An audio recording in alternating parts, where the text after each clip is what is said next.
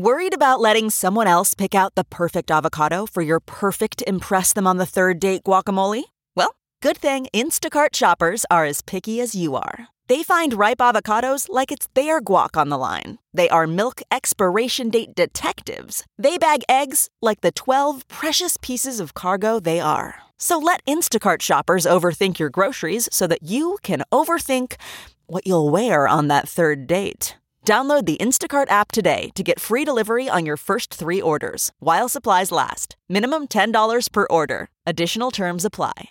This podcast is brought to you by eHarmony, the dating app to find someone you can be yourself with. Why doesn't eHarmony allow copy and paste in first messages? Because you are unique, and your conversations should reflect that. eHarmony wants you to find someone who will get you. How are you going to know who gets you if people send you the same generic conversation starters they message everyone else? Conversations that actually help you get to know each other. Imagine that. Get who gets you on eHarmony. Sign up today.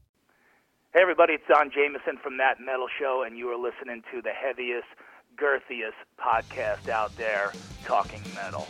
Guys, welcome to episode 461 of the Talking Metal Podcast. Wow, 461 episodes. Can't believe it. Anyways, we have 2 great guests on today's show. We have Don from That Metal Show joining us, a great comedian from New Jersey. He joins us on the podcast today. And we also have Mitch, formerly of Three Sides of the Coin podcast and Dropping the Needle podcast. He's not doing either one of those anymore.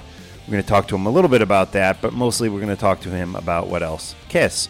Before we get into the episode, though, a quick message from our sponsor, who you guys, please do me a favor and support Squarespace. That's the way you support what we do here on Talking Metal. This episode is brought to you by Squarespace, the all-in-one platform that makes it fast and easy to create your own professional website or online portfolio. For a free trial and 10% off, go to squarespace.com and use offer code METAL. Again, that's METAL, all caps, METAL. You get 10% off, and I mean, there's so many great offers and things going on with Squarespace. You can get a free domain name if you sign up for a year, and all sorts of other great things. It's really, again, the all-in-one place to go to create your own professional website. Check them out, squarespace.com. Now, into the episode with Don Jameson and Mitch LaFon. Mark Strigl, John Astronomy, the Talking Metal Podcast, coming to you from the Silver Spacecraft. I'm Bud Friendly, and now your hosts, Mark and John.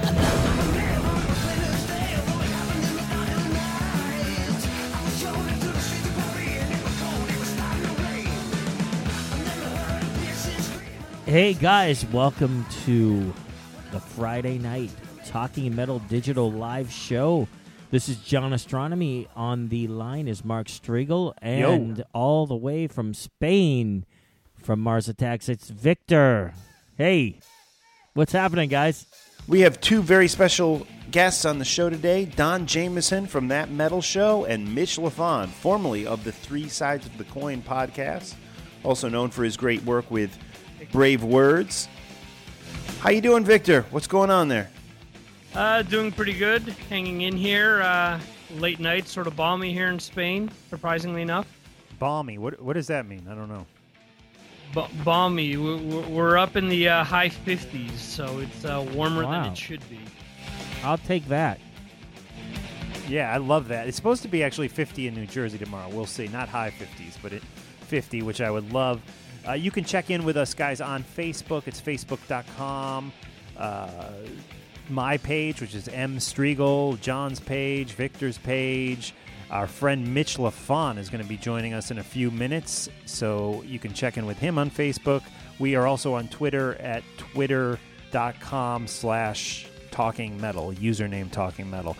Hope to hear from you guys. We'll try to read some of your comments on the show tonight. Guys, big news. I made a donation to there was this guy down in somewhere or another, Texas or something, and he was basically a podcasting troll. Do you guys know about this? No, don't know what that is.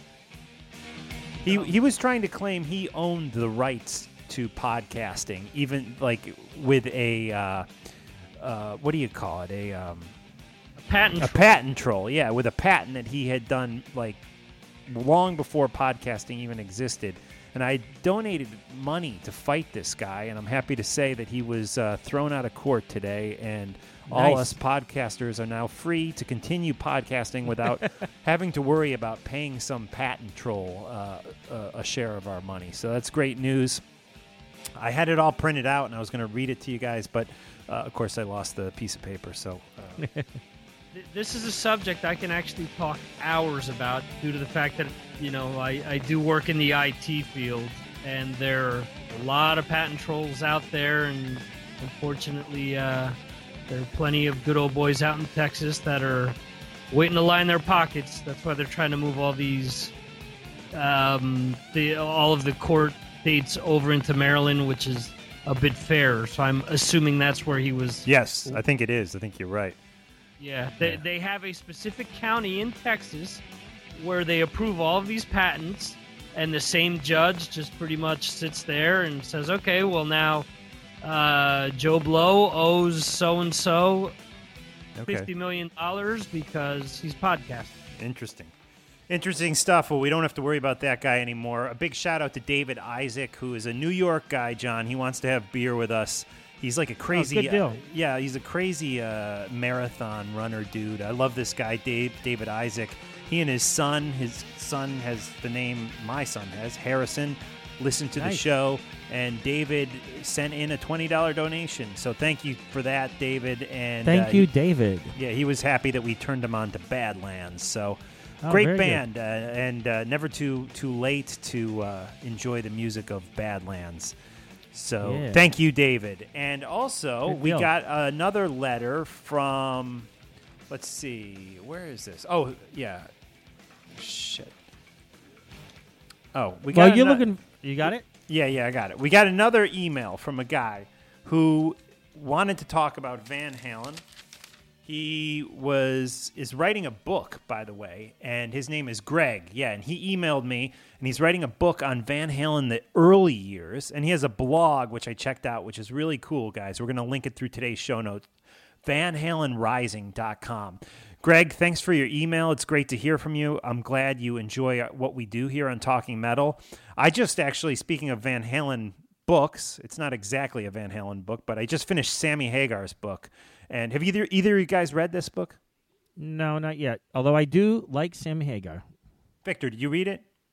I have not read it, but I am on the polar opposite side of John Astronomy. Yeah. Not a Sammy fan. All right, well, I love Sammy. I think he's great, and this is a great read. Sammy, of course, played on 4 of the studio albums that Van Halen has released throughout their career. 5, if you include that live album he did with them, because in his book he reveals they recorded the whole thing over in the studio, which I thought was pretty wild, but not that wild because a lot of bands have been known to do that. And the thing that I found most interesting about this book was Sammy seems to imply that one of the main reasons he fell out of favor with the Van Halen brothers, I mean, there's a lot of reasons, but one of the biggest reasons, and I never heard this, is Cabo Wabo, that bar. The bar. Opened. Yeah. Huh. They the didn't Van like Halen. the bar. Well, basically, the Van Halen, exactly. They invested in it, okay? And it did well for like a year, and then it just tanked, and it was losing money. It had fallen into a state of disrepair, which was not doing good. This is the way Sammy tells it. And so while the bar was out, like not doing well, he basically bought the Van Halen brothers out and took over the whole thing on his own. And they were no longer co-owners with him. After he bought them out, basically, or got them out of being an owner. I guess it was a really complex contract. The bar suddenly, Sammy really stepped it up, and the bar suddenly started doing good and making a ton of money, releasing its own tequila, the Cabo Wabo tequila, and basically went on to be this $1 million thing, just pulling in money. And the Van Halen brothers really felt that Sammy had duped them and let it go bad just to simply to buy them out, only to then, make even more money by owning it solely Wow. or on his own. And they held that grudge for just literally, even when they got back 10 years later to do that like so-called reunion tour, they were still pissed about the Cabo Wabo thing. Especially Eddie, it sounds like. So that's interesting. I never heard that. I never heard that was what kind a of nutty thing. part of their falling out. But it's like they say never go into business with friends, and Correct. That seems to be what happened here. So let's get into the song Cabo Wabo off OU812.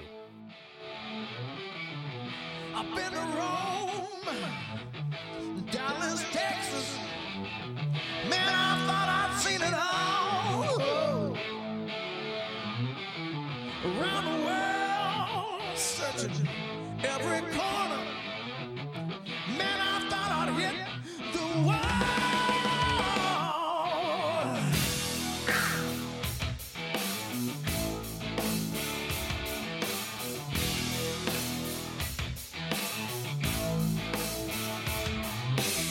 There's a sleepy town lies south of the border. You go there once, you be there twice. Lots of pretty girls coming by the dozen. The white sand sure make a town look nice. We crash on the beach. You know I wanna make love in the sea. We got to try a little dance. So Cabo Wabo, it's alright by me. Come on, let me take you down. I will show you all around. Down in Cabo, let me take you down. Face down in Cabo, kissing the ground. Lands in, you have to see it.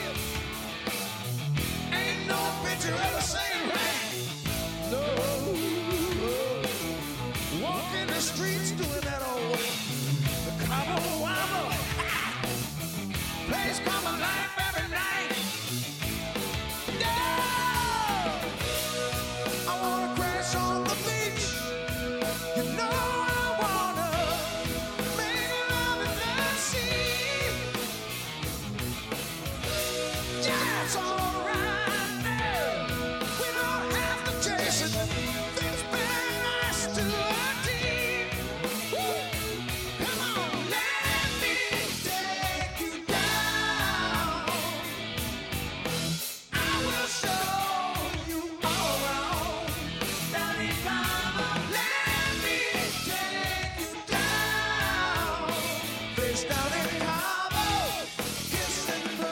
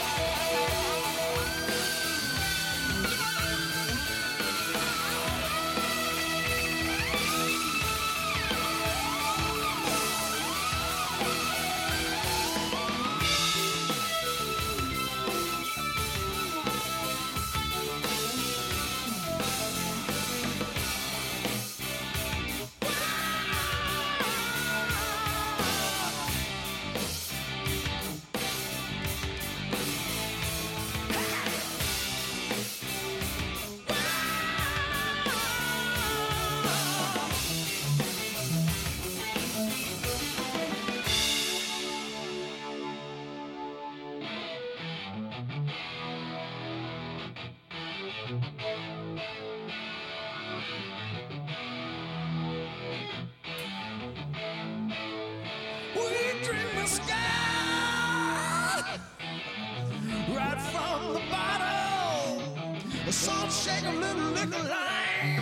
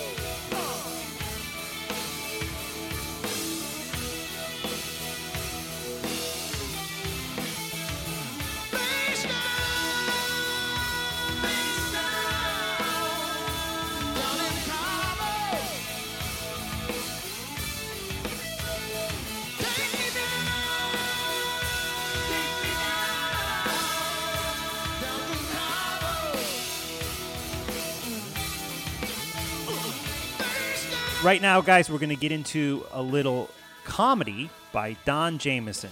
How long have you known Don, John? I swear that I've known Don Jamieson since the early 90s when I was working in the Concourse Library. Yeah, he's was a production guy at VH1 and MTV.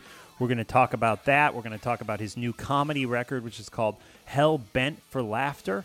And it's a funny record. Sometimes I'm hot and cold on comedy records, but this is a great record. I listened to it all the way through. We're going to get into a track right now, a comedy track off the record, and then we're going to hear from Don. It's an interview I recorded with him earlier. This is Motley, AC/DC, and My Awful Sideburns by Don Jamieson. How about Motley Crue? Any Motley fans in the house? Motley Crue. I love Motley Crue, but if you go see them live in concert, that singer Vince Neil, he sings like 3 words of the song, and then he puts the mic out. You got to sing the rest of the song. If he sings any less lyrics, they're going to have to change the name of that band to Motley Karaoke. But I love their drummer, Tommy Lee, right? Tommy Lee's a badass drummer, right? But he's also as famous for the size of his penis as I am not famous for the size of my penis. Tommy Lee's penis is longer than In-A-Gadda-Da-Vida, okay? We've all seen the Pam and Tommy sex video, right? I love the part, yeah, you gotta respect a man who could blow the horn of a boat with his erection. Yeah. And he was still standing on the dock at the time. I couldn't even blow the horn of a big wheel with my erection. Wait, let me correct that. I couldn't even blow the horn of a Hot Wheel with my erection. And their guitar player, Mick Mars, you ever see this guy, Mick Mars, man? He's got this spinal thing where he's like all hunched over like this, man. And it sucks, right? But, you know, he can still tour, he can still play, and even if he doesn't want to, he can totally blow himself. Which makes that a really cool disease to have, right? Like if you got cancer and you knew it would make you blow yourself, nobody would ever fucking raise money for that ever again. And now that we just talked about Tommy Lee, that's 2 guys in the same band who could actually blow themselves. How about AC/DC? Any AC/DC fans in the house? AC/DC? AC/DC's been playing the same 3 chords for the last 40 years.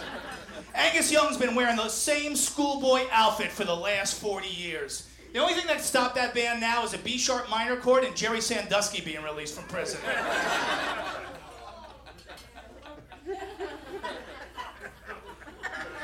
You have the son that goes to Penn State? What happened? If you watch the show, I appreciate you watching it. Thank you very much. I appreciate all your support. I appreciate you busting my balls about my sideburns on Twitter and Facebook and all that shit. I know, they're awful. I can see you looking at me like, seriously, Don? It's 2013. Unless you're going to a Civil War reenactment immediately after the show, you gotta shave those fucking things. So women say, oh, it's sexy because Hugh Jackman has them. Yeah, on me, huge jack off, pretty much. Can you guys see them in the back? Can you see the sideburns? Please? How about in the balcony? Can you guys see them up there?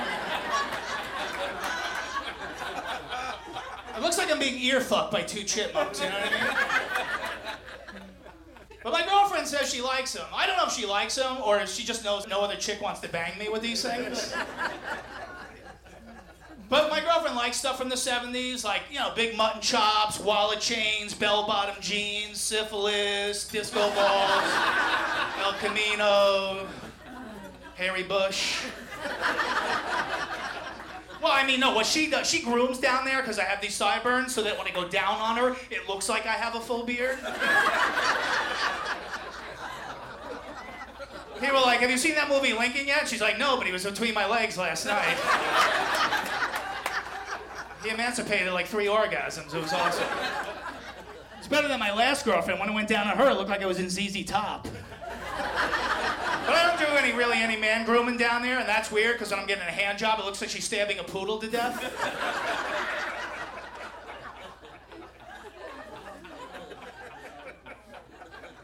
All right, a little poodle. Right. If it was metal, he'd definitely. I'm not obsessed about penis cool. size. But All right, man, we'll get rolling here. Hey, this is Mark Striegel of the Talking Metal Podcast, and on the line we have Don Jamieson. Don, how are you?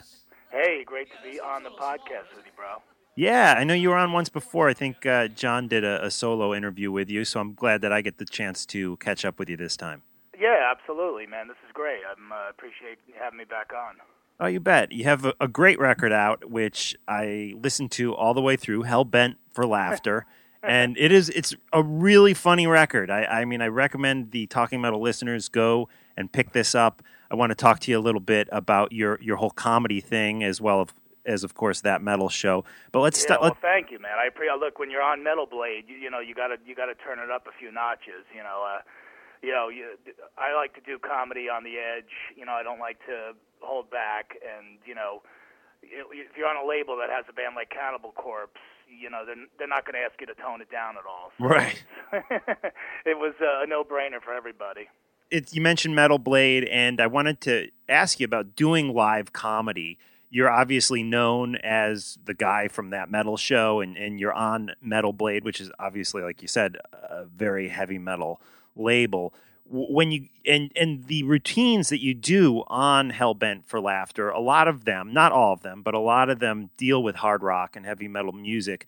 Do you find when you're out doing the comedy circuit and you're at just like your average club in Ohio somewhere that people know you from that metal show and are expecting you to do a lot of hard rock and heavy metal jokes?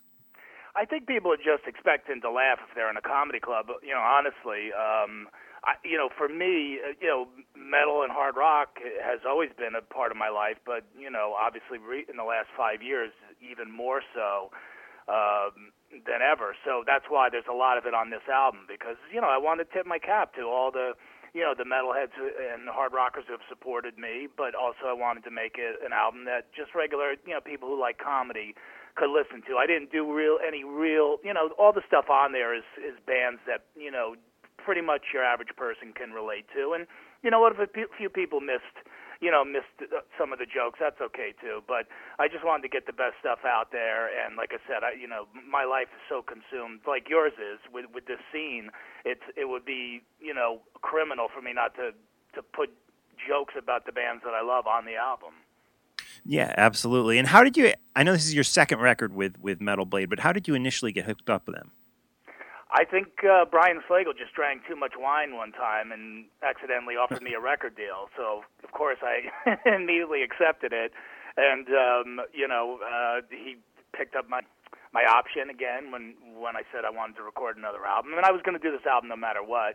But, having Metal Blade, behind me is just, it's just incredible to have their support. And, just proud to have their logo, stamped on the back of, one of my CDs. I mean, I said, you want to call Don Jamieson an asshole, that's fine with me. I don't care. Just as long as it says Metal Blade on it, I'll be pumped. Right.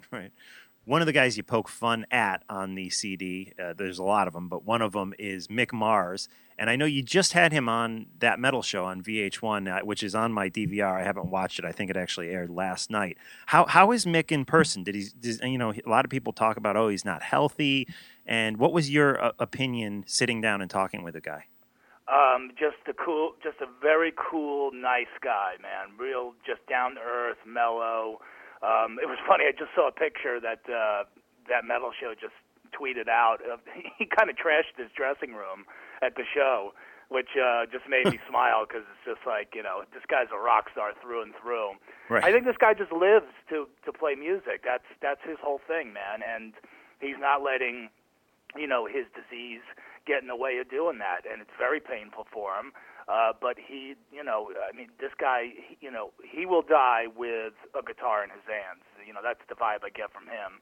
Very honest, very open about stuff. You could not have been nicer, man. When you say very honest and very open, it's kind of interesting, because when they announced this farewell tour, I think there was like an interview with Vince where he said, well, Mick's not going to be able to do it much longer. And then I thought Tommy said the same thing in another interview, and then they both kind of backpedaled on that, saying, that isn't the reason the band is ending. Is that something you spoke to Mick about? Yeah, and he said, it's not true. He said that, that has nothing to do with me. He goes, I'm going to keep touring long after Motley's done. So, my beef with those, not a beef, but, my take on the whole thing is like, you show me the band that said this is our final tour that actually did it, and I'll believe it when I see it, And I talked with Mick about that too. We broke each other's balls on the show, and we talked about it in the green room before. It's all good. I don't think they're doing it. I don't think they're doing it to sell more tickets, to charge a higher price. But every band, the same thing happens, man. They get out of the loop for about a year. They go, oh, my God, nobody cares about us anymore. Someone comes out of the woodwork with a lot of money, and boom, there they are again, back on the road. So I just said, hey, look, I don't care if it's the final tour. I'm going to go see it. And then if there's another final tour after that, I'll probably go to that too. I'm not going to worry about, they said this was the last one, so I can't go to the next one. I'll go to the next one too. It doesn't matter to me. Right on. Well, it should be a good tour with Alice Cooper opening up. That Alice has been on that metal show too, right? Yeah, a couple times, and he's just one of those guys, man. I don't. You've interviewed a million guys, man. I don't know who does it to you, but he's just one of those guys. Besides also being just one of the sweetest guys in metal, for me, being such a huge Coop fan, when he comes on, I still feel like I'm like a high school girl fawning over like the captain of the football team. Right. When he comes on, I'm like all giddy, and like even Eddie's like, you take over the interview because you get so charged up when he comes on. So can't wait to have him back again. Excellent. I know you love a lot of the classic hard rock and heavy metal bands, but what about like newer bands? And when I say newer, I mean within the past like 10 to 15 years. What bands out of that bunch are some of your favorites? Well, I guess Amon Amarth is pretty much, in the last 10 years, the band that I've really just grown to love and have really followed closely. And, they're label mates of mine, so I've gotten to know the guys in the band. I've done, a bunch of events with them. So, they're definitely, a big one for me. I really love those guys. Let's see. In the last 10, there's a band that I really love. I'm sure that this might be kind of a stretch for some of the listeners, but there's a band called Katatonia out of Sweden. Right. That I really love, who kind of, they actually have a good following in the States now. They hadn't toured here forever, but those guys do sort of a real heavy kind of ambient. Yeah, I was going to say, I'm more avant-garde, if you will. Yeah. So I like that kind of stuff, and of course, I talk every season of not that they're new, but I always like to throw out a mention just because you said avant-garde, but Typo Negative, of course, I always give them a shout out. But yeah, I know that they're not new, but right. I'm just trying to come up with some other new stuff. Obviously, Danko Jones, we've talked a lot about on the show, and we've been able to have them on. But like new, I really like Scorpion Child a lot. Cool. Yeah, and I actually just heard this band, Mount Salem. They're a real doomy, gloomy band from Chicago with a female vocal, and I really kind of love them. Excellent. And what about your band, Gunfire and Sodomy? What are you guys currently up to? We're just, just taking a break right now, man, because between filming that metal show and getting my CD out there and all that stuff, I'm just like kind of crazed right now, and also getting on the road. Jim, Eddie, and I are heading out on the road to do a bunch of gigs together too. So, we're just we're putting that to the side for a little while. But that's been a lot of fun, acoustic death metal, because serial killers need a favorite band too. Right on. So when you're out doing the comedy stuff, doing comedy clubs, what are some of your favorite cities to visit? I think my stuff, really works good in like blue collar places, so, Kansas City and Baltimore and, Chicago, Detroit, places like that, man. I'm not a hip alternative comic. I'm 47-year-old guy who wears, jeans and a concert shirt, and and I go on stage and tell jokes. So, yeah, I think that I kind of appeal to the blue collar crowd. Not blue collar in the sense of like Larry the Cable Guy blue collar, but right. Just, like, hey, man, you know what? I'm a plumber. I've been working all friggin' week. I've been busting my ass. My life's been, breaking my balls to take her out. So Friday night we're gonna go out and see some fucking comedy, and I just want to laugh. And that's the kind of crowd I love. I just pack as many jokes into a headlining set as I can, and if there's 3 or 4 you don't like, I'm gonna pound you with 10 more, and you're definitely gonna leave getting a lot of laughs. Right. That's how I work as a comic. I'm a blue collar worker. I work hard. I pack in as many laughs as I can. I want people to have a good time, and I want to have a good time too. And I like a really playful crowd too, which is why I recorded my album, here in Jersey at this particular club, because there's so much atmosphere and characters and crazy stuff going on in this club, and I wanted that to be a part of the album. Wait, can you tell us the name of the club? Oh, yeah, it's called Uncle Vinny's Comedy Club in Right. Point Pleasant. And I recorded 4 shows. The album's basic. It's like 96% one show and then a few jokes from some of the other nights. But, like a woman drops, it's a BYOB comedy club. Which Yeah, I is heard like, you say that on the record, yeah. Yeah, and like a woman drops a bottle of wine and it breaks on the ground. I left that in. Yeah. I left a lot of that kind of stuff in because a lot of comedy albums don't have a lot of personality. It's the comic tells a joke, you hear this huge laugh, and then he tells another joke, or she, and then you hear another huge laugh, and then there's another. You know what I mean? And Yeah. there's nothing else going on. So that comic could be in Kansas City, they could be in Fort Lauderdale, they could be in New Mexico. You have no idea. I wanted to leave some of the personality of the room in there. And, there's such an art to delivering stand-up comedy, and obviously you have it down. Who did you study and who did you learn from? Andrew Dice Clay. That's my, he's the reason that I stepped on stage for the first time. And crazy to even think that, 12 or 13 years later, I met him, and Jim Florentine was opening for him at the time, and Jim couldn't do, a handful of gigs, so he recommended me, and then I started opening for Dice, and, and here it is now, 8 years after that Dice is one of my best friends, and I still go on the road and tour with him, and I've gone over the world with him doing comedy, so it's like crazy shit. It's like John working with Ace. Right, yeah. You know what I mean? Like, your hero, likes you and, wants to work with you. It totally blows my mind out. I've seen that happen over and over again where it's like, even like Ozzy's assistant is this guy Tony, who is just like this crazy Ozzy fan who ended up being his assistant, which is very similar with Ace and John for that matter. Cool. Yeah, exactly. And but I do, I like the dirtier comics. I was always a fan of Pryor and Carlin and Kinison, but Dice was always number one for me. But I also like the clean guys. Look, for me, if you're funny, you're funny. That's all I care about. I don't think like if I watch a comic, he's funny, and I laugh the whole time, and I go, "Oh, he was clean." Doesn't matter. You got to when you're a comic, you got to do what makes you happy. And you got to write about what you know, which is why I tell a lot of dick jokes. Yeah, like the apparently your erection not even big enough to blow the horn of a Hot Wheel. That was great. No, sadly.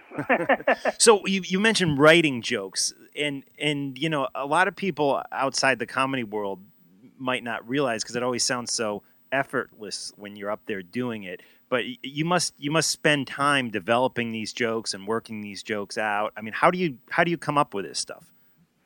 It's just stuff from real life, you know what I mean? It's all just, that's, I had 14 years to sort of hone and write my first album, Live and Hilarious, and I had like 2.5 to do this one, but in a lot of ways, this one's way more focused, and, all the stuff is about my life in the last 3 years. So that's why I think this album is a million times better. It's just way more focused.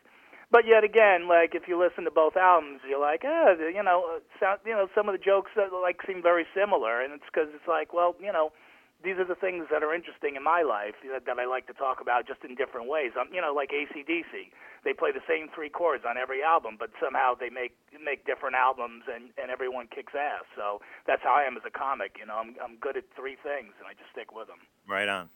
Cool. Well, the album again is Hellbent for Laughter. It's out or will be out on Metal Blades, right? It's not out. Yeah, March just 18th. Yet. March it comes 18th. out, and my last album. Again, definitely thanks to a big part to all the rock fans out there. Went to top 10 on Billboard, so I'm really hoping we get up there on the charts for this one too, and top 20 on iTunes, and and I'm really proud of this one, man. So I appreciate you giving me the time to get the word out on it. Yeah, I think it's a great record. You even make a joke about it going on the Billboard charts and how the name was so similar to what was it, Louis? Yeah, Louis C.K. had yeah. an album out called Hilarious at the same time that I put out Live and Hilarious. So I think a lot of people downloaded my album accidentally. So. Yeah, well, I doubt that, but it makes for a good joke on the record, definitely. Yeah, and also, I was going to wait for him to name his next album and then name mine something really similar to it, but I don't think he's making one right now, so I went with Hell Bent for Laughter. Right on. Cool. And before we let you go, just, John mentioned as we were leading into the interview here that he's known you over 20 years, and I definitely remember you from the production world of VH1 and MTV networks. What did you actually do before you were out there doing comedy and that metal show, production wise, at MTV networks? Yeah, as a long-haired kid coming out of college, man, I was lucky enough to score an internship, and then my first job was like in the talent department at MTV. So I used to do talent booking, and then I was very involved with they had a stand-up comedy show at the time. I got involved in booking that. That's how I really that started stoking my fire to get up on stage and start telling jokes. And then I was a writer and a producer for many years over there, and it was a killer job, but I knew I wanted to do other stuff. But yeah, John, it was when you met another guy with long hair, like when I met John and he ran the tape library, you always sort of gravitate towards each other, and I knew he was an artistic guy. He knew I was a creative guy. Right. So we always sort of vibed on that, and but yeah, I did that for a long time, man, and it was a killer job. But now MTV's just like pregnant 16-year-olds. So. Yeah. What was it, half-hour comedy hour? Was that what the show? Yeah, the old comedy shows, yeah. So, but I gave a lot of, big people their first break, man. I'm very proud. Kevin James, the King of Queens, and Jon Stewart, and Caroline Ray, and Jay Moore. So, that was, I'm very proud of all that. But, obviously, again, I wanted to get up and do it, too, and, make my own little mark. And, obviously, my life's been dedicated to hard rock and metal, and I always hoped that those two worlds could someday collide, so here we are. Excellent. Great. Well, pick up the album, guys. It comes out on March 18th, Hell Bent for Laughter, Don Jamieson, and, of course, you can on that metal show on VH1 Classic. So, Don, thanks so much, man. Yeah, thanks. And everybody also, keep supporting Talking Metal, the podcast, man. You guys do amazing work, and hope to get you guys back on TV too, man. It's been too long. Oh, thanks, man. We keep trying. Yeah, well, we're gonna get you back there, man, because the scene needs it. There's a lot of support out there for it. So, everybody keep supporting Talking Metal, and I'll talk to you again soon, man. Cool, great. Thanks, Don. Thanks, Mark. All right. What you just heard was a little Don Jamieson of That Metal Show. Check out his new record. It is Hell Bent for Laughter. Big thanks to John for joining us on this episode of Talking Metal. Up next, we have another interview with Mitch Lafon, who recently left the Three Sides of the Coin podcast. But we're going to talk to Mitch about that and a bunch of other stuff. So let's get into a little music that Mitch put together, and then we'll talk to Mitch. Can you tell us what we're going to hear, Victor? Absolutely. This comes off of A World with Heroes, his tribute album that he put together a few months back. This is Goodbye, which actually features Bob Kulick, Bruce's brother, on lead guitar, who I believe played on the original. I think so. Right, John? Probably on Paul's solo album. I mean, there were different guitars, so I'm not sure it was on every track, but I would bet that he did play on that one. All right. Cool. Let's check it out, and hopefully we'll have Mitch on the line when we get back. Ain't it funny how the time slips away? Now I'm leaving and I wish I could stay.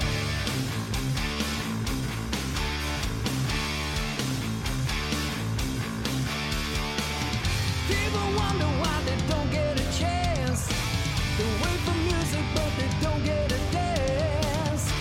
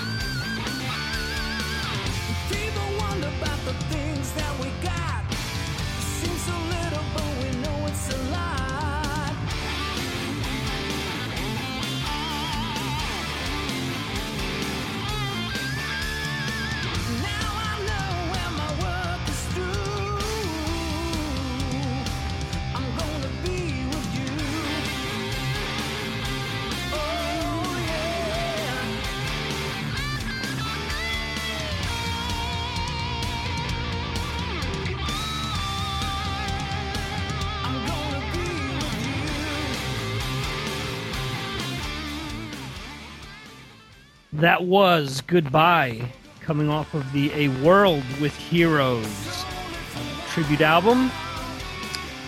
All right, Mitch LaFon is on the line with us. Mitch, how are you? I'm doing well, actually. Doing very well. I kind of Doing figured very that's free these days. Yeah, I kind of figured that was a good song to bring you in on, since it's A, off the record you put together, and B, it is Goodbye. You recently said goodbye to Three Sides of the Coin. I did. Yeah, I did. And sometimes in life you have to make decisions that are difficult but needed. And this one for me was needed.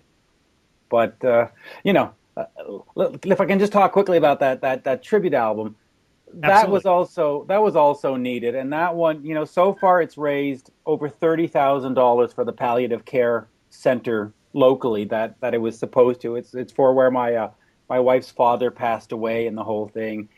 And it was such a great experience. Every musician on there donated their time, donated their talents. And it's just nice to see that the rock community can come together, much like we're doing here tonight on this thing. I mean, here we are, 4 people in 4 different parts of the world. We come together to talk rock, and it's a beautiful thing. It really is. Absolutely. And that song that we just heard, Goodbye, actually features Bob Kulick. Can you tell us, did Bob play on we know he played on Paul's solo record, but did he play on that actual song on the solo record? Oh, that's a good question. You mean on Paul's 78 solo record? Did he play on that song? Right. Yes. I don't know the answer to that. I'm assuming yes, and that's why it's Tommy Denander, who has this band Impera out of Sweden, and he contacted me through Skype and said, "Listen, I heard about you this Kiss project you're doing, and I want to donate the song." And Bob played on it, and as far as I recall the conversation going, it was Bob recreating a solo he had done from 78. So nice. Yeah, I can't give you a 100% answer, but I'm pretty sure that that's the answer. And it's a great solo, and it's great to have Bob on the album. I mean, if you look at that album, it's 6 degrees of Kiss geekdom, right? I mean, I've got people who wrote, I had people who played, I had people who covered. There's all kinds of strange stuff. I mean, I have that song Outer Space, which showed up on Ace Frehley's Anomaly album, but it's a cover song. People don't know that. We got Bob Kulick. We got Kevin Valentine. It was a great way to stretch my little Kiss geekdom to this album and see who I could get. Absolutely, Mitch. What a great accomplishment, and congratulations for raising so much money for such a great cause. And still raising. Just wanted to. Oh, excellent! Absolutely. And boy, we are just excited to have you on our show, and we really thought your show was great, and we followed your career, throughout, because we've known your work with Brave Words, and I've known that one of the coolest things is that you interviewed Gene like back in the day. So like before any of us, even thought about doing interviews. How did that come about? This is like when you were 12 years old or something, right?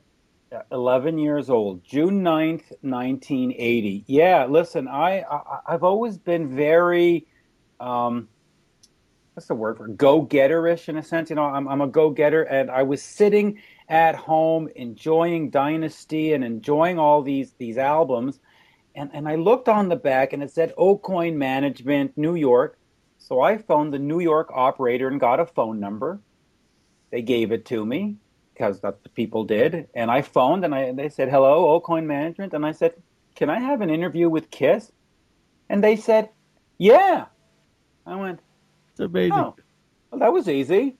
And they had offered me Paul Stanley and all that. And I went and talked to my mom. My mom was doing some freelance reporting for CBC Canada and Denmark's radio. So she had access to actual recording equipment and stuff. And I said, "Listen, I got an interview with Kiss.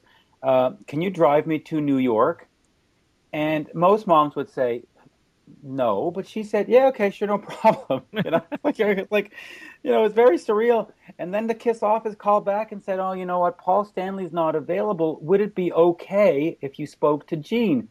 And I was just like, "Sure, why not?" Anyway, long story short, my mom drove me to New York. We got to Aucoin Management.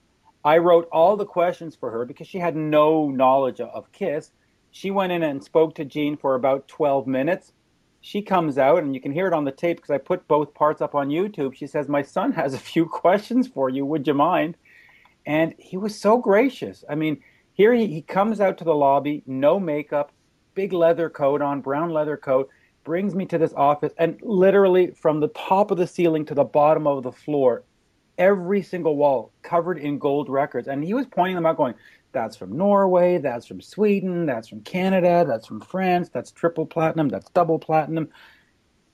Wow. And you know, and they had these leather chairs. I mean, I was 11 years old. These chairs, you could have sworn that I was in some kind of like Jack the Giant Slayer movie. These chairs were humongous, and I sat in them, and he sat right next to me face to face, and he answered every question I had. And he didn't go, "Oh, you stupid kid," or "All right, get out of here." Every question. And of course, at the end of the interview, Gene says to my mom and I, because she was in the room, he says, "Would you like to go for lunch?" And my mom said, she said, "No, we've taken too much of your time." Wow. Wow. Man, Mitch, that is an insane story. And I bet that was at 645 Madison. Was that correct? Yes, that is the address. That is amazing. And that's a great Mitch, story. That is an unbelievable story. And I posted that video on YouTube. You can listen to the audio.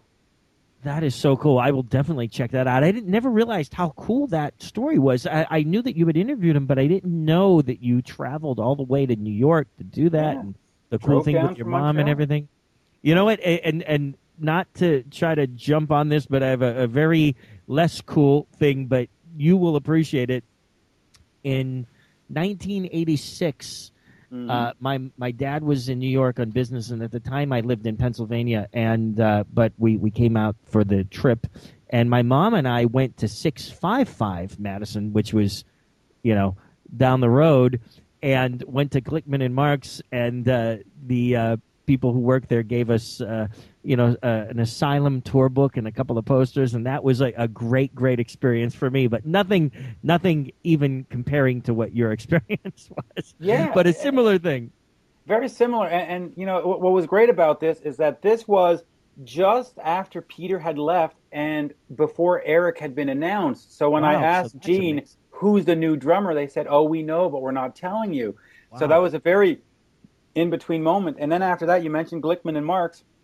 For about 3 years after that, Gene, through Gene's word, had Kiss Christmas cards sent to me. And the address would be Glickman and Mark. I still have them downstairs. And, you know, people ask why I'm such a Kiss fan. I mean, when somebody touches you on a personal level like that at such a young age, when they should have told you, "Get the hell out of here, young kid," you become loyal, and you have an appreciation that people can't understand. And people say to you, you know, "Why do you like the Unmasked album?" I mean, he gave me a promo copy of the Unmasked album. Wow. I didn't know what promo copies was. It was gold stamped. You know, they don't do that anymore, but it was gold stamped. And you go, well, of course, you come home at 11 years old and you have this gold stamped Unmasked album. You play it until the grooves run out, and you go, "That's my favorite album." And you forget about music. You just go, "It's got this moment in time." And I still love that album to this day. And I cringe when I hear people say, "Oh, it's too Sarah syrupy." And it's like, no, it's a great album. It is a great album. It is a great album. I think it's a great pop record. You know, it wasn't quite as hard as they were, but the songwriting, you can't beat it. I mean, the songs are so well crafted on that record. Yeah, absolutely. Now, when you run into Gene, because you've obviously had dealings and run-ins with him since, you know, that day so many years ago, does he remember? Do you remind him, "Hey, I'm the kid who came down to New York to interview you," and does he have any recollection of that? You know, not really. They gave me this letter that for a few years I could go backstage and hand this letter to a security guard. They would get me a backstage pass and that. I don't think it was really done through Gene, but I met him at the convention in Montreal in '95, and I said, "Hey, I did this interview with you," and I had it on CD and stuff. And he said, "Oh, thank you," and took it.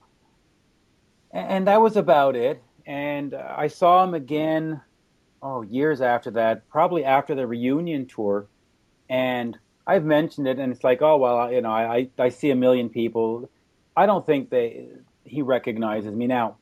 After I did this Kiss tribute album, and I went to see them this summer, I think I got a sort of oh, I know who you are. I mean, Paul certainly vocalized it. He said, "You're the guy who did the tribute album for your dad," and I went, "No, for my father-in-law." And that was the extent of that conversation. So I think they got to know me for that, but I don't think it was for the interview. But I'll tell you, I was out in the studio in Burbank doing something with L.A. Guns, and sitting there with Tracy Guns, and he goes, "Aren't you the kid that did that interview when you were 11?" And I mean, this was 1997.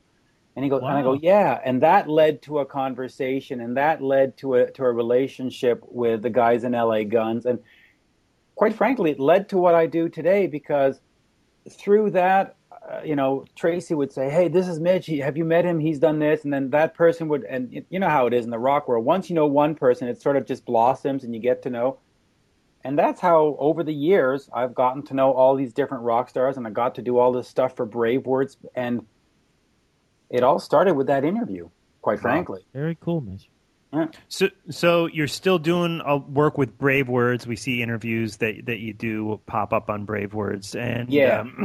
As far as podcasting goes, you've announced that you're no longer doing the Three Sides of the Coin podcast and the other podcast, Dropping the Needle. You're done with that too, I assume, right? Well, yeah, unfortunately, one goes with the other, right? Right. It was the same three guys, and so whatever issues we had that couldn't be resolved obviously apply to both podcasts.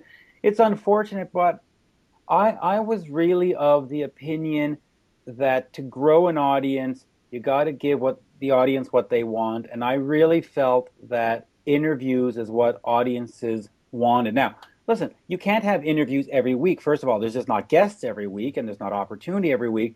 But when the opportunity arises, I think you need to jump on them. And there are a few guests that we passed on simply because it was decided that we should not do an interview that week. And I was of the opinion that if there's three guys talking about Kiss, you know, and you're telling the story about Hot in the Shade, well, that's cool. But at the same time, if you have a guy who was there and he saw something, well, that's even cooler.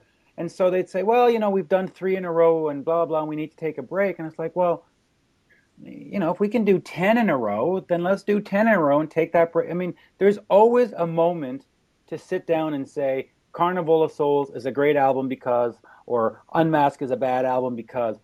But getting the guy who was in the studio is not an opportunity that's always there. And some of the guests were very clear with me, you know, because I did not all, but I did some of the booking for the guests. They'd say, Mitch, I need to have this done by whatever, April 1st. And if it's not done, then, you know, I can't do it.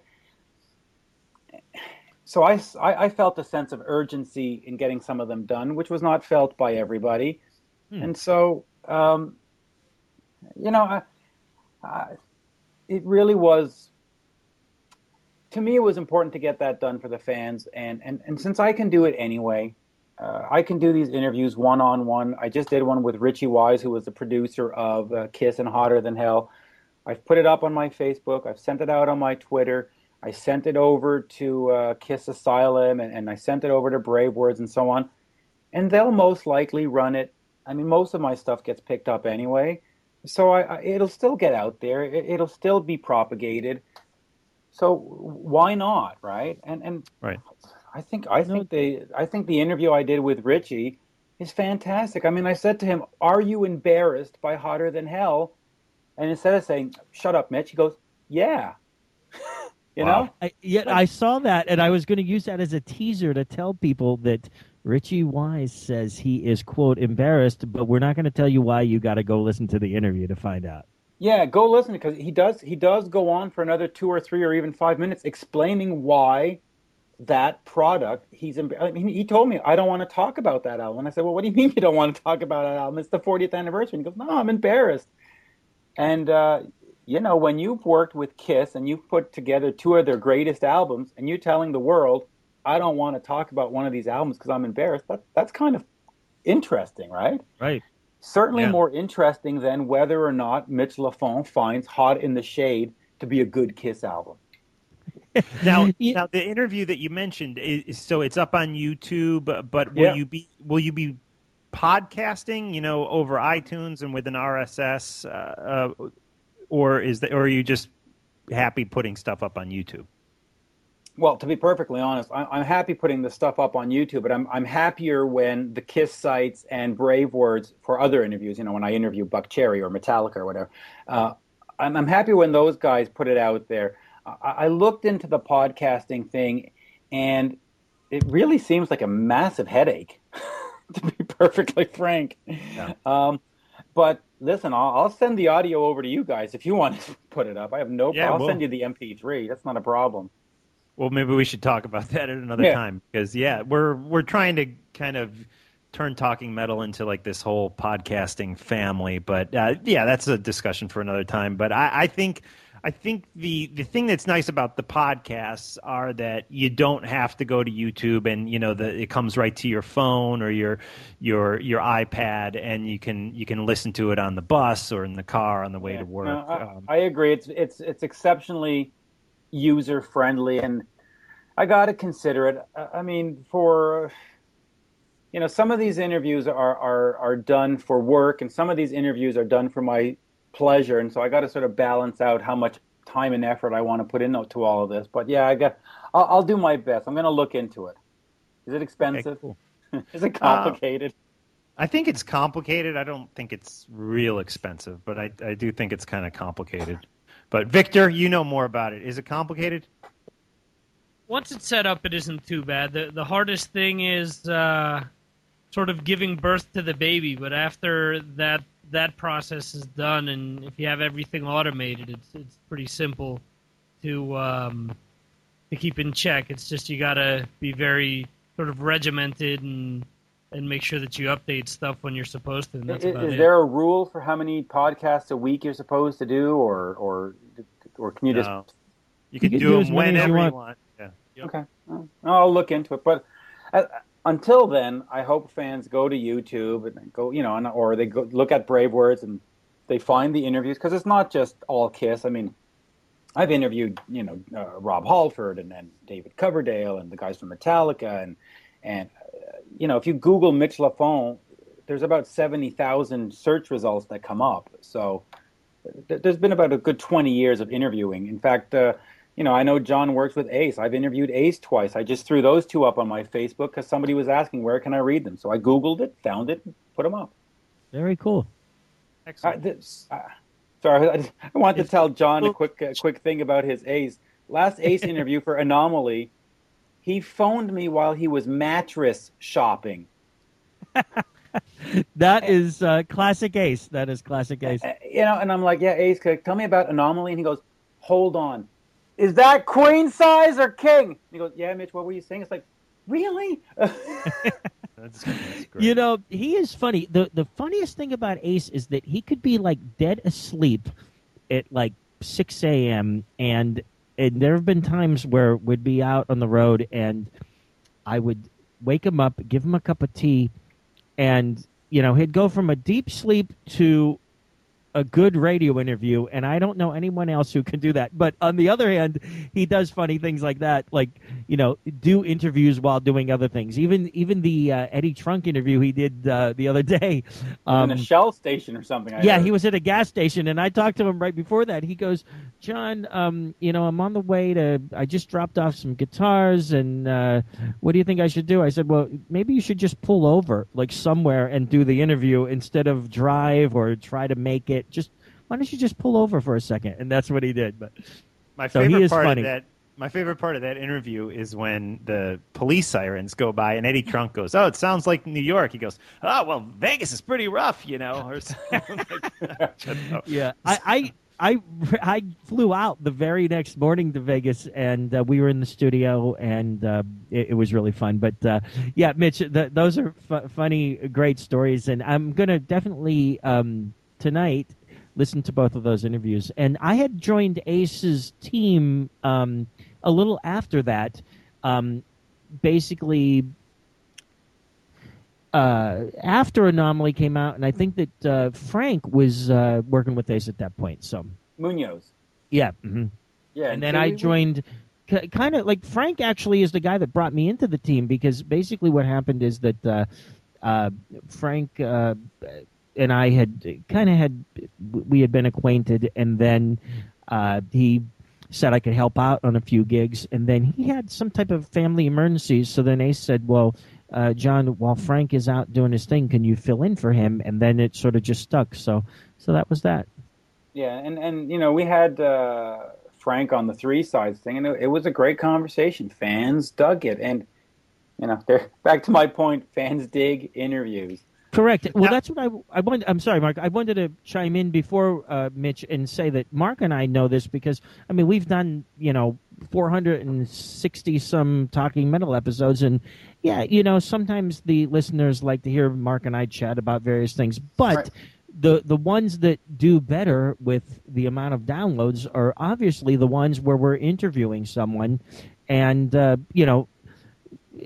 we're happy that people sometimes like to hear us chat, but the bulk of the people want to hear the interview. So I agree with you that if I have the choice between listening to a bunch of friends talk about how the Elder was recorded versus talking to the engineer who recorded the Elder, I'd rather talk to the engineer or rather listen to that. Well, that's it. And if you notice, there's an interview I did that I put up on YouTube of me talking to Alan Schwartzberg, the drummer who played on the Elder as a ghost and then played on Animalized as a ghost, and he was poo-pooed as a guest. They said, no, we don't want him. Not interesting.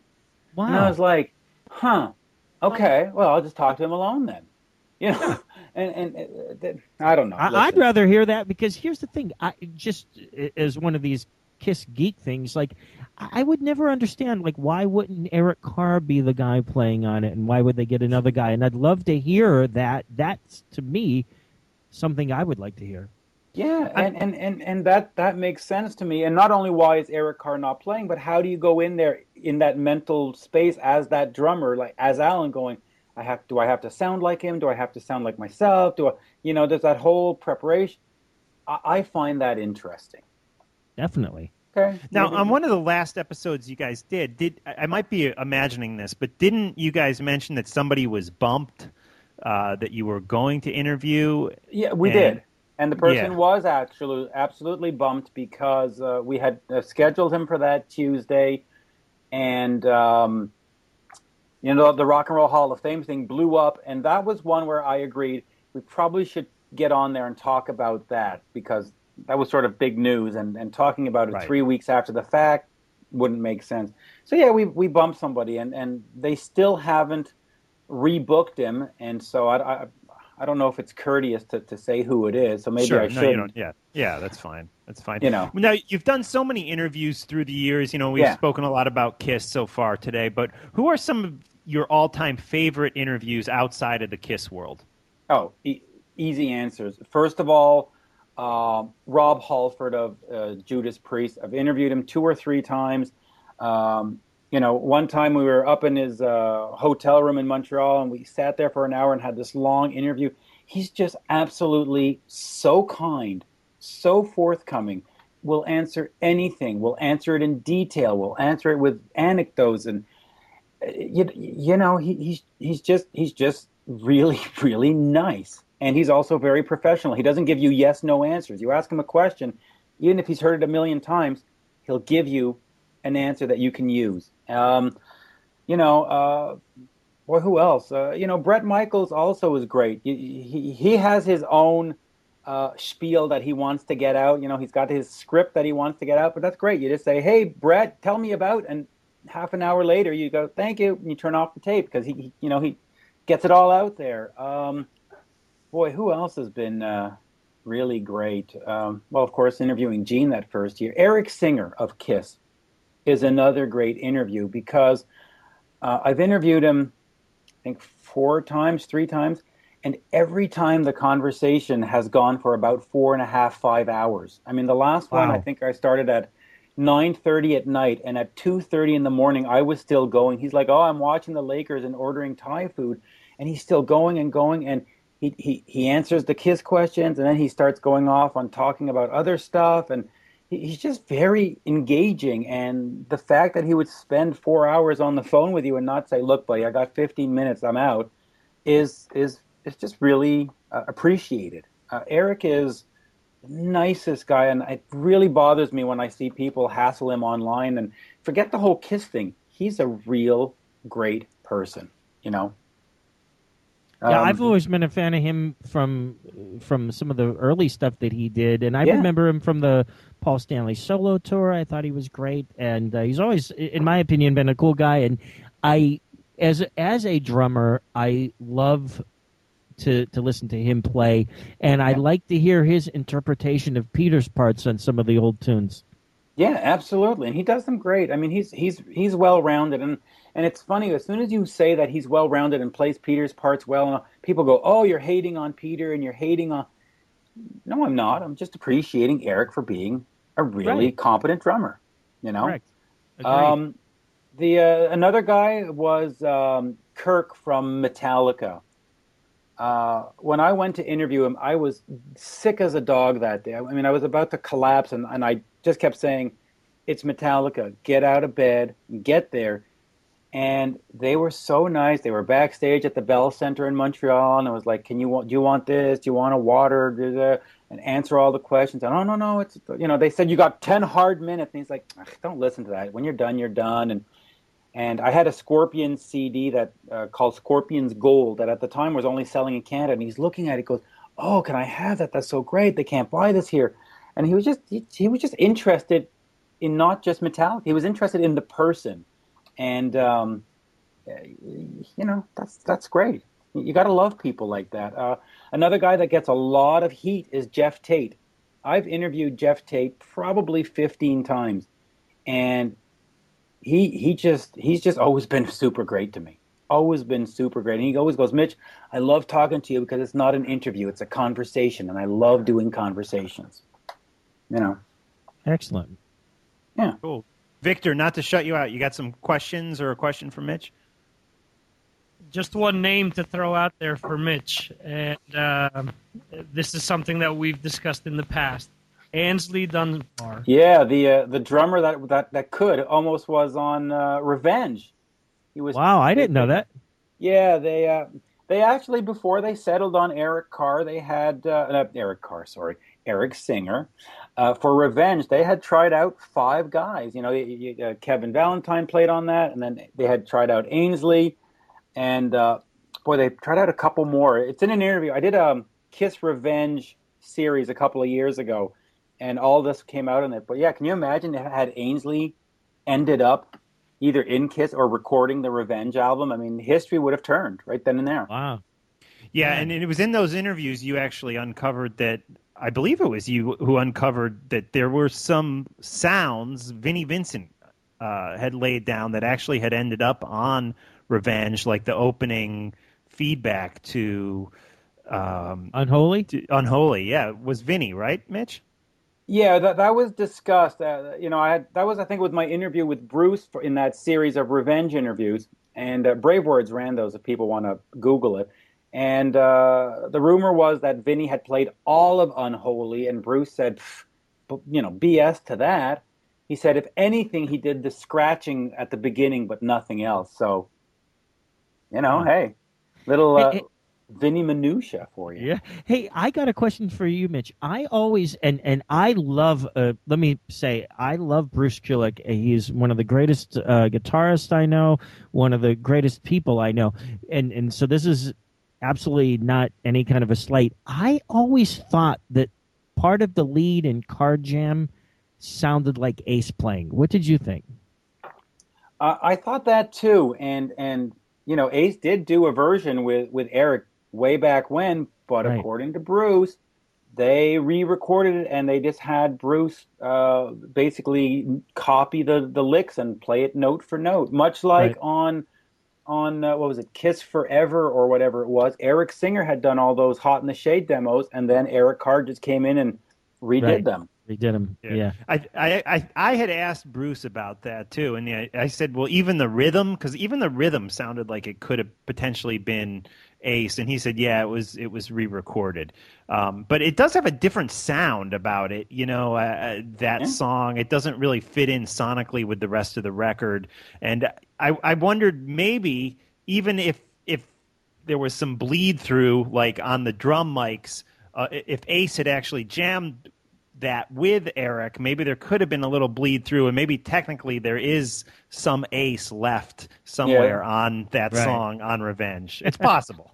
Yeah, you never That's know. very possible, because you're right, especially if they're doing it as a jam and not really a recording session. When you're doing just a jam, you're not really dialing in and checking for bleed and cymbal bleed. You're just, if fans don't understand what bleed is when the music sort of spreads through the different mics and stuff.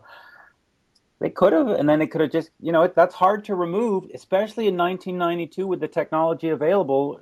Right. It would have been impossible to remove. So anything's possible in Kiss world. Listen, I found out that Tommy Thayer played on 2 songs on Hot in the Shade. Nobody knew that before. Right. James. What? Jamie St. James did background vocals on Revenge. Hey, So- Mitch, I gotta, just while we're talking about Hot in the Shade and Tommy, I gotta say that one of my favorite lyrics in the entire world, and only Kiss fans, hardcore Kiss fans, are gonna get this. It's the law of the jungle. If you've got the hunger, or if you got the hunger. Hey. That's a Betrayed, right? great line. Yeah, Betrayed. And Tommy, of course, co-wrote that tune, and that always reminded me of like a Deuce type of a beat, and of course it is a similar drum beat, and I always loved that tune, and till this day I walk down the street going, it's the law of the jungle if you've got the hunger. I don't know why I do that, but I do. Like, it's weird, but I do. It's like, no, the line you should remember is from Animalize, where it's I'll put my log in your fire, baby. Oh, Whatever, yeah, from that absolutely. stupid Burn Bitch Burn song. Oh my God. But hey, listen, Tommy, if you really think about it, Black and Blue did a song, and the name escapes me, but Nasty, became Nasty, Domino. I think. Right. Yeah, exactly. I think it was Nasty, Nasty, but that Oh, the song sounds exactly the same. It's the exact riff. I mean, the same exact thing. Yeah, and I guess Gene sort of went, "Hey, I'll take that." Right. And apparently Tommy didn't complain too much, because all these years later he's in the band, so it was good to keep his mouth shut and go, "Oh, okay, you can have that, that's boss. cool. No problem. Yeah. Good job." Yeah, I mean, what a great band, and there's been so many ghost musicians. I don't know if they know who played on what, quite frankly. Yeah, I think that a lot of that is actually true, is that, like, they don't remember exactly who did what on all of the records from, 1974 until now.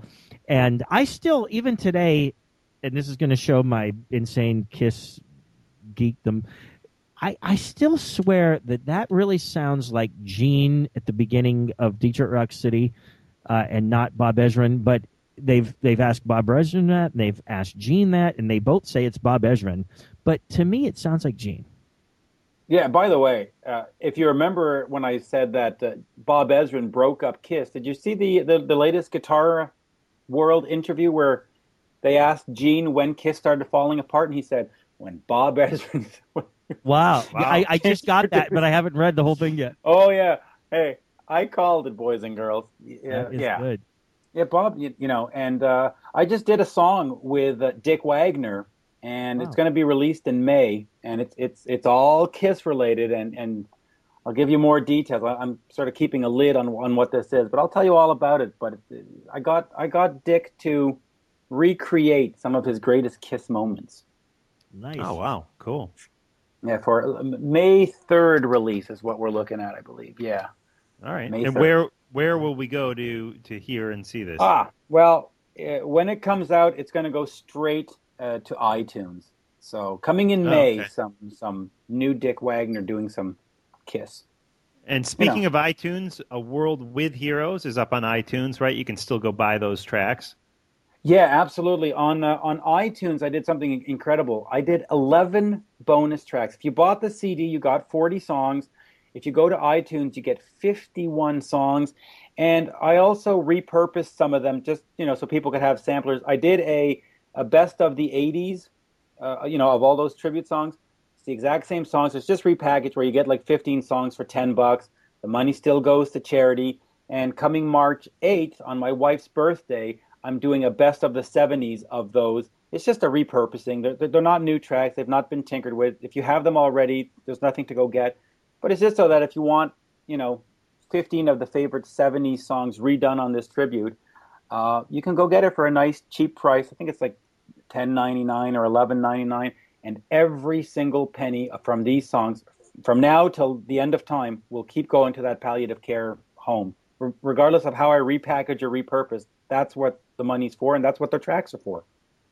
Very cool. What a great cause, and all of the listeners should do their part and go pick up at least one of these collections. If you can't do the entire 50-some songs, get one of these smaller collections, and it's all going to be cool, and it's all for a great cause. So, yeah, and if they want one of the CDs, I've literally got 30 left as of today. I had 1,000. They're all gone except for this one. I found a box hidden behind in the closet, and it has like 30 CDs left, and people can get in touch with me through my Facebook. The CD or whatever. is great. I actually bought the CD, and to have the booklet and just the physical CD that you can throw in your car or whatever is always nice. I wanted to quickly mention a couple of the songs off the CDs. A song called "Back on the Streets," which you have a version of Richie Scarlett doing it with John Regan and Todd Howarth, which is really good. But let's talk about that coming together, and also some of the other versions of this song that kind of exist in the Kiss universe. Let's start with your version on "A World with Heroes." How did you get these three guys together to record this? Well, that's what we call studio magic. I got in touch with Doug Snazzle, who had put together the tribute album "Return of the Comet," which I had worked on as well, actually. Right, I remember you, Mitch, from back in those days. That's when I first became acquainted with you. Yeah, back in 96, 97. I'm always the go-to guy. I'm the guy who gets all these musicians. That's what I'm good at. And Doug had come to me and said, I had this project, and I said, I'll get you the people, and so I did. And we had done Back on the Streets for that album, and then this year, I called him up and I said, can I use a couple of these songs because they're not available anywhere, they're not on iTunes and all that. And he said, yeah, go ahead. And then I thought to myself, well, if I just take a song that already exists and put it out as a bonus track, is it really a bonus track, And so I called Todd and I said, listen to these two songs, I'm an Animal and Back on the Streets. Can you do something?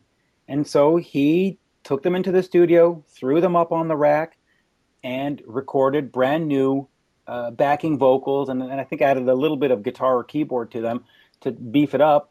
And so it's basically the Return of the Comet track with a brand new layered BV track over it. Nice. Studio magic. Cool. But it sounds great.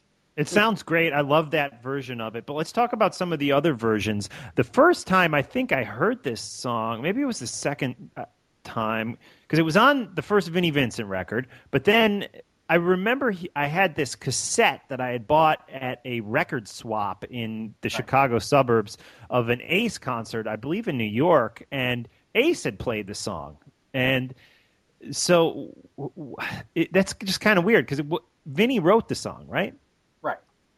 Yeah, but I mean, back in the day, and maybe John can correct me, a lot of people were submitting stuff to Ace for consideration. I mean, Paul had submitted "Hide Your Heart," and Ace was going around picking up all these different songs to try to find a song, a song that fit him. And Back on the Streets. Listen, Europe recorded a version. Right. I think Kiss might have even tried a demo version of it. So it was Vinnie Vincent in one of those official Kiss books. Vinnie Vincent says that there is a Kiss version with Paul singing lead. Right. And he did his own version. So, it's just the way it goes. You write a song and you try to get people to record it, make some money on it. But that's actually John Norm. Right. Sorry. Right. John was, of course, the guitarist of Europe. Right. Of Europe. I'm getting old. I forget. Just trying to help. No, but By the way, John Norm's version is absolutely fantastic too. You know what? I don't think I've ever actually heard that, but I've always remembered that he did do that song.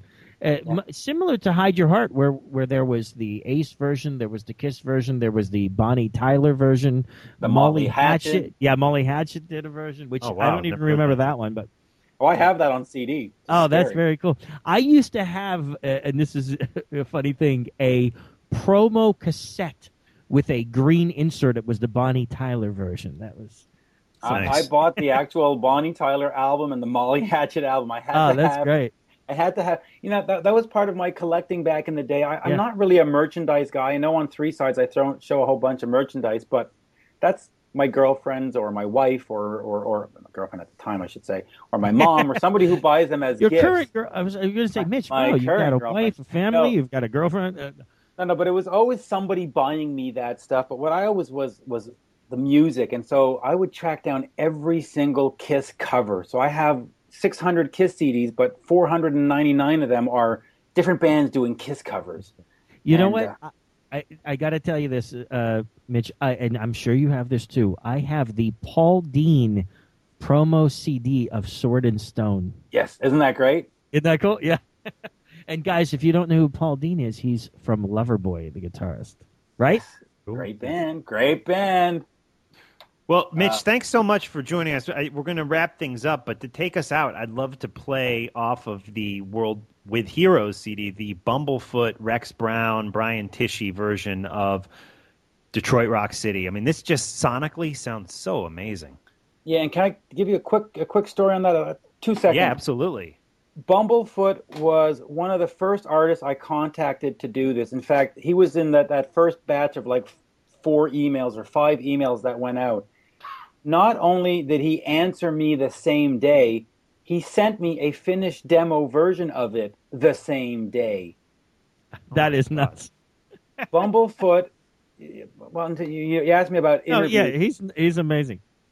He is the world. I mean, you probably just were with him at that Eddie Trunk show, right? Yeah. Mm-hmm. He is the world's nicest guy. I mean, he is not a rock star attitude at all. He is just a decent human being. And he went, yeah, it's for your dad, your father-in-law's cancer thing. Done. Wow. Unbelievable. And then I got Rex Brown to play on it, and then I got Brian Tichy to play on it, and they just made it this big, huge thing, but no ego. 24 hours later, it was all done. So wow, that's good for him. Amazing, but it's great. Yeah, and I'm glad you enjoy it, and check out the album and wait for May. There's a little something special coming in May. Okay, I always keep busy. I'll tell you off air. Cool. So there you go. Mitch, Well, thank thanks you. so much for taking the time to come on our show tonight, and we really appreciate it. And it was a great conversation. I couldn't help myself I wanted to jump in and chime in because I was having so much fun. So thank you again, and let's definitely keep in touch for sure. Yeah, listen, I'll come on anytime. Listen, I've got plenty of free time. Good deal. So there you go. Well, thank you. Okay, best of luck to you, Mitch, and we'll definitely touch base soon. Great. Thanks, Mark. Take care. Bye-bye. We go with a little Detroit Rock City off of The World with Heroes.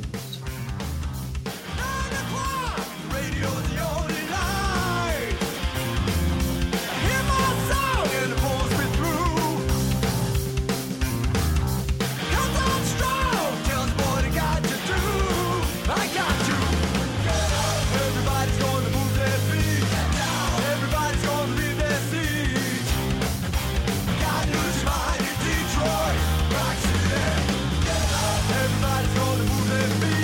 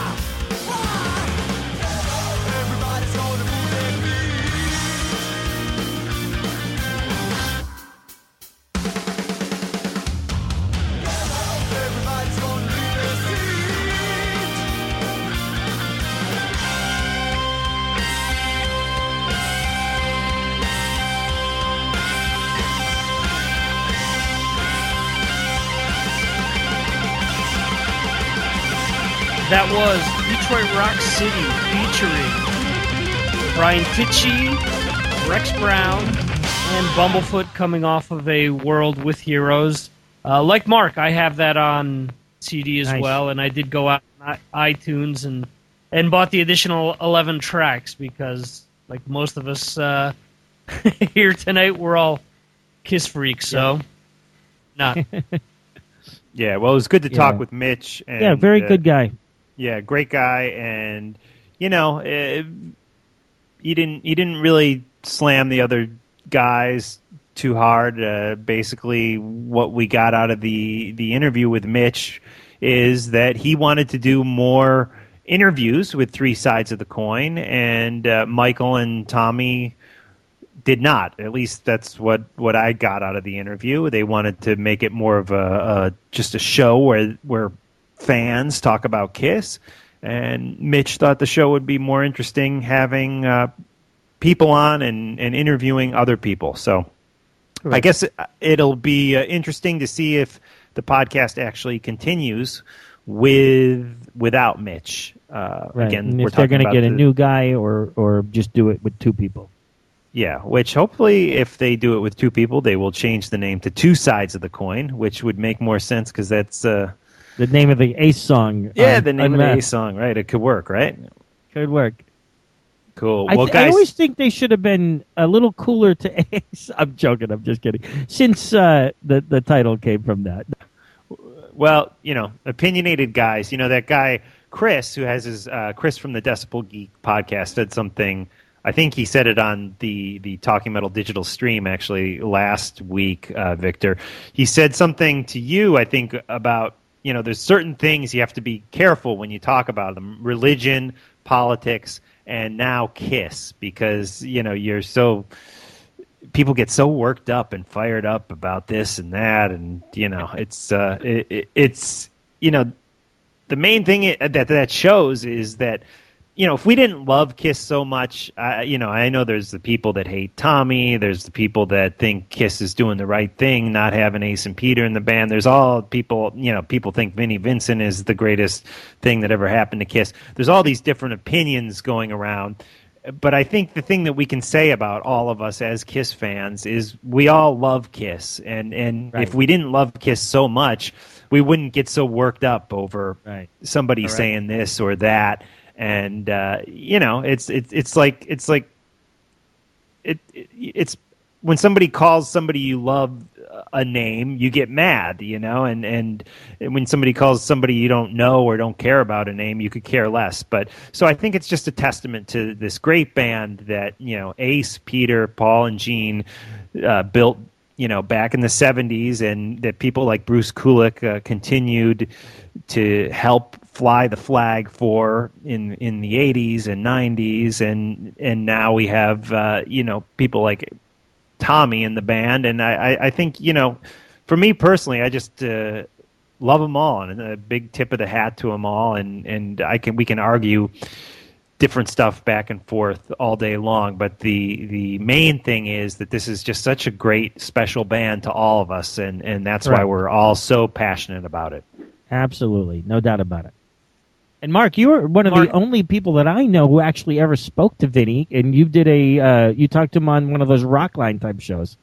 And I've been trying. It was actually RPM, Real Precious Metal, with Scott Loftus, a local show in the Chicagoland area, and I spoke with him off air and on air on that show. He and Dana Strum were doing press for the first Invasion record, and a handful of the interviews that Scott Loftus did on this radio station, RPM, back in the day, have ended up on YouTube, like the one with Metallica, Lars, and Cliff, and I think it's actually the whole band, which I remembered hearing live because I had been at the Metallica concert. It was when they opened for Ozzy, and when I got home from the concert, I turned on the radio, and Metallica were on air live with Scott Loftus. And I've looked for the Vinnie Vincent one, but it hasn't surfaced, which it's so funny. Now everything is recorded and, on demand and stuff. But back in the day, there were certain stuff that, on television and radio. Yeah. That was just kind of, it went out over the air and no one bothered to That record was it. That was Not it. even the stations. Not even the stations. Yeah. And if the Or stations was it did, they recorded threw it out, at some Right. point. Look at Live Aid. They did that with Live Aid, actually, where the show in Philly was originally thrown out or about to be thrown out, and they rescued it like the last second before the DVD set came out. That's crazy. And that's, that important. Hey, you know what, Mark? We've never done this on a show yet, but you got to remind me. I've got to find these cassettes back in my parents' house where I called into a Boston radio show that was very similar to the one you talked to Vinny on, and I talked to Paul and Gene, believe it or not. Like, this had to be in the 80s, like late 80s. So we got to find that, figure out how to transfer a cassette to something digital and maybe play that. That would be great. Yeah, really fun. But. Cool. All right, guys, we're going to wrap it up. Do you have that Ghost song on tap there, Victor?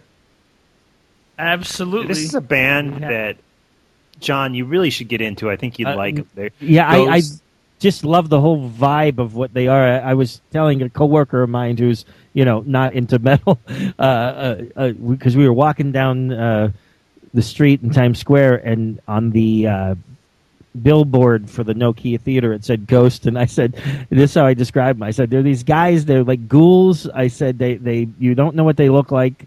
I said the singer is like a skeleton pope or something like that, and I said, but I think he recently went somewhere and did some kind of thing without the makeup, or with but the even costume. that, when he did the thing without the makeup, even that Uh-huh. was a disguise. That's not what he really. That's not what okay, he so really I didn't looks even like. know He that. was like Oh, dressed that's up like this old guy.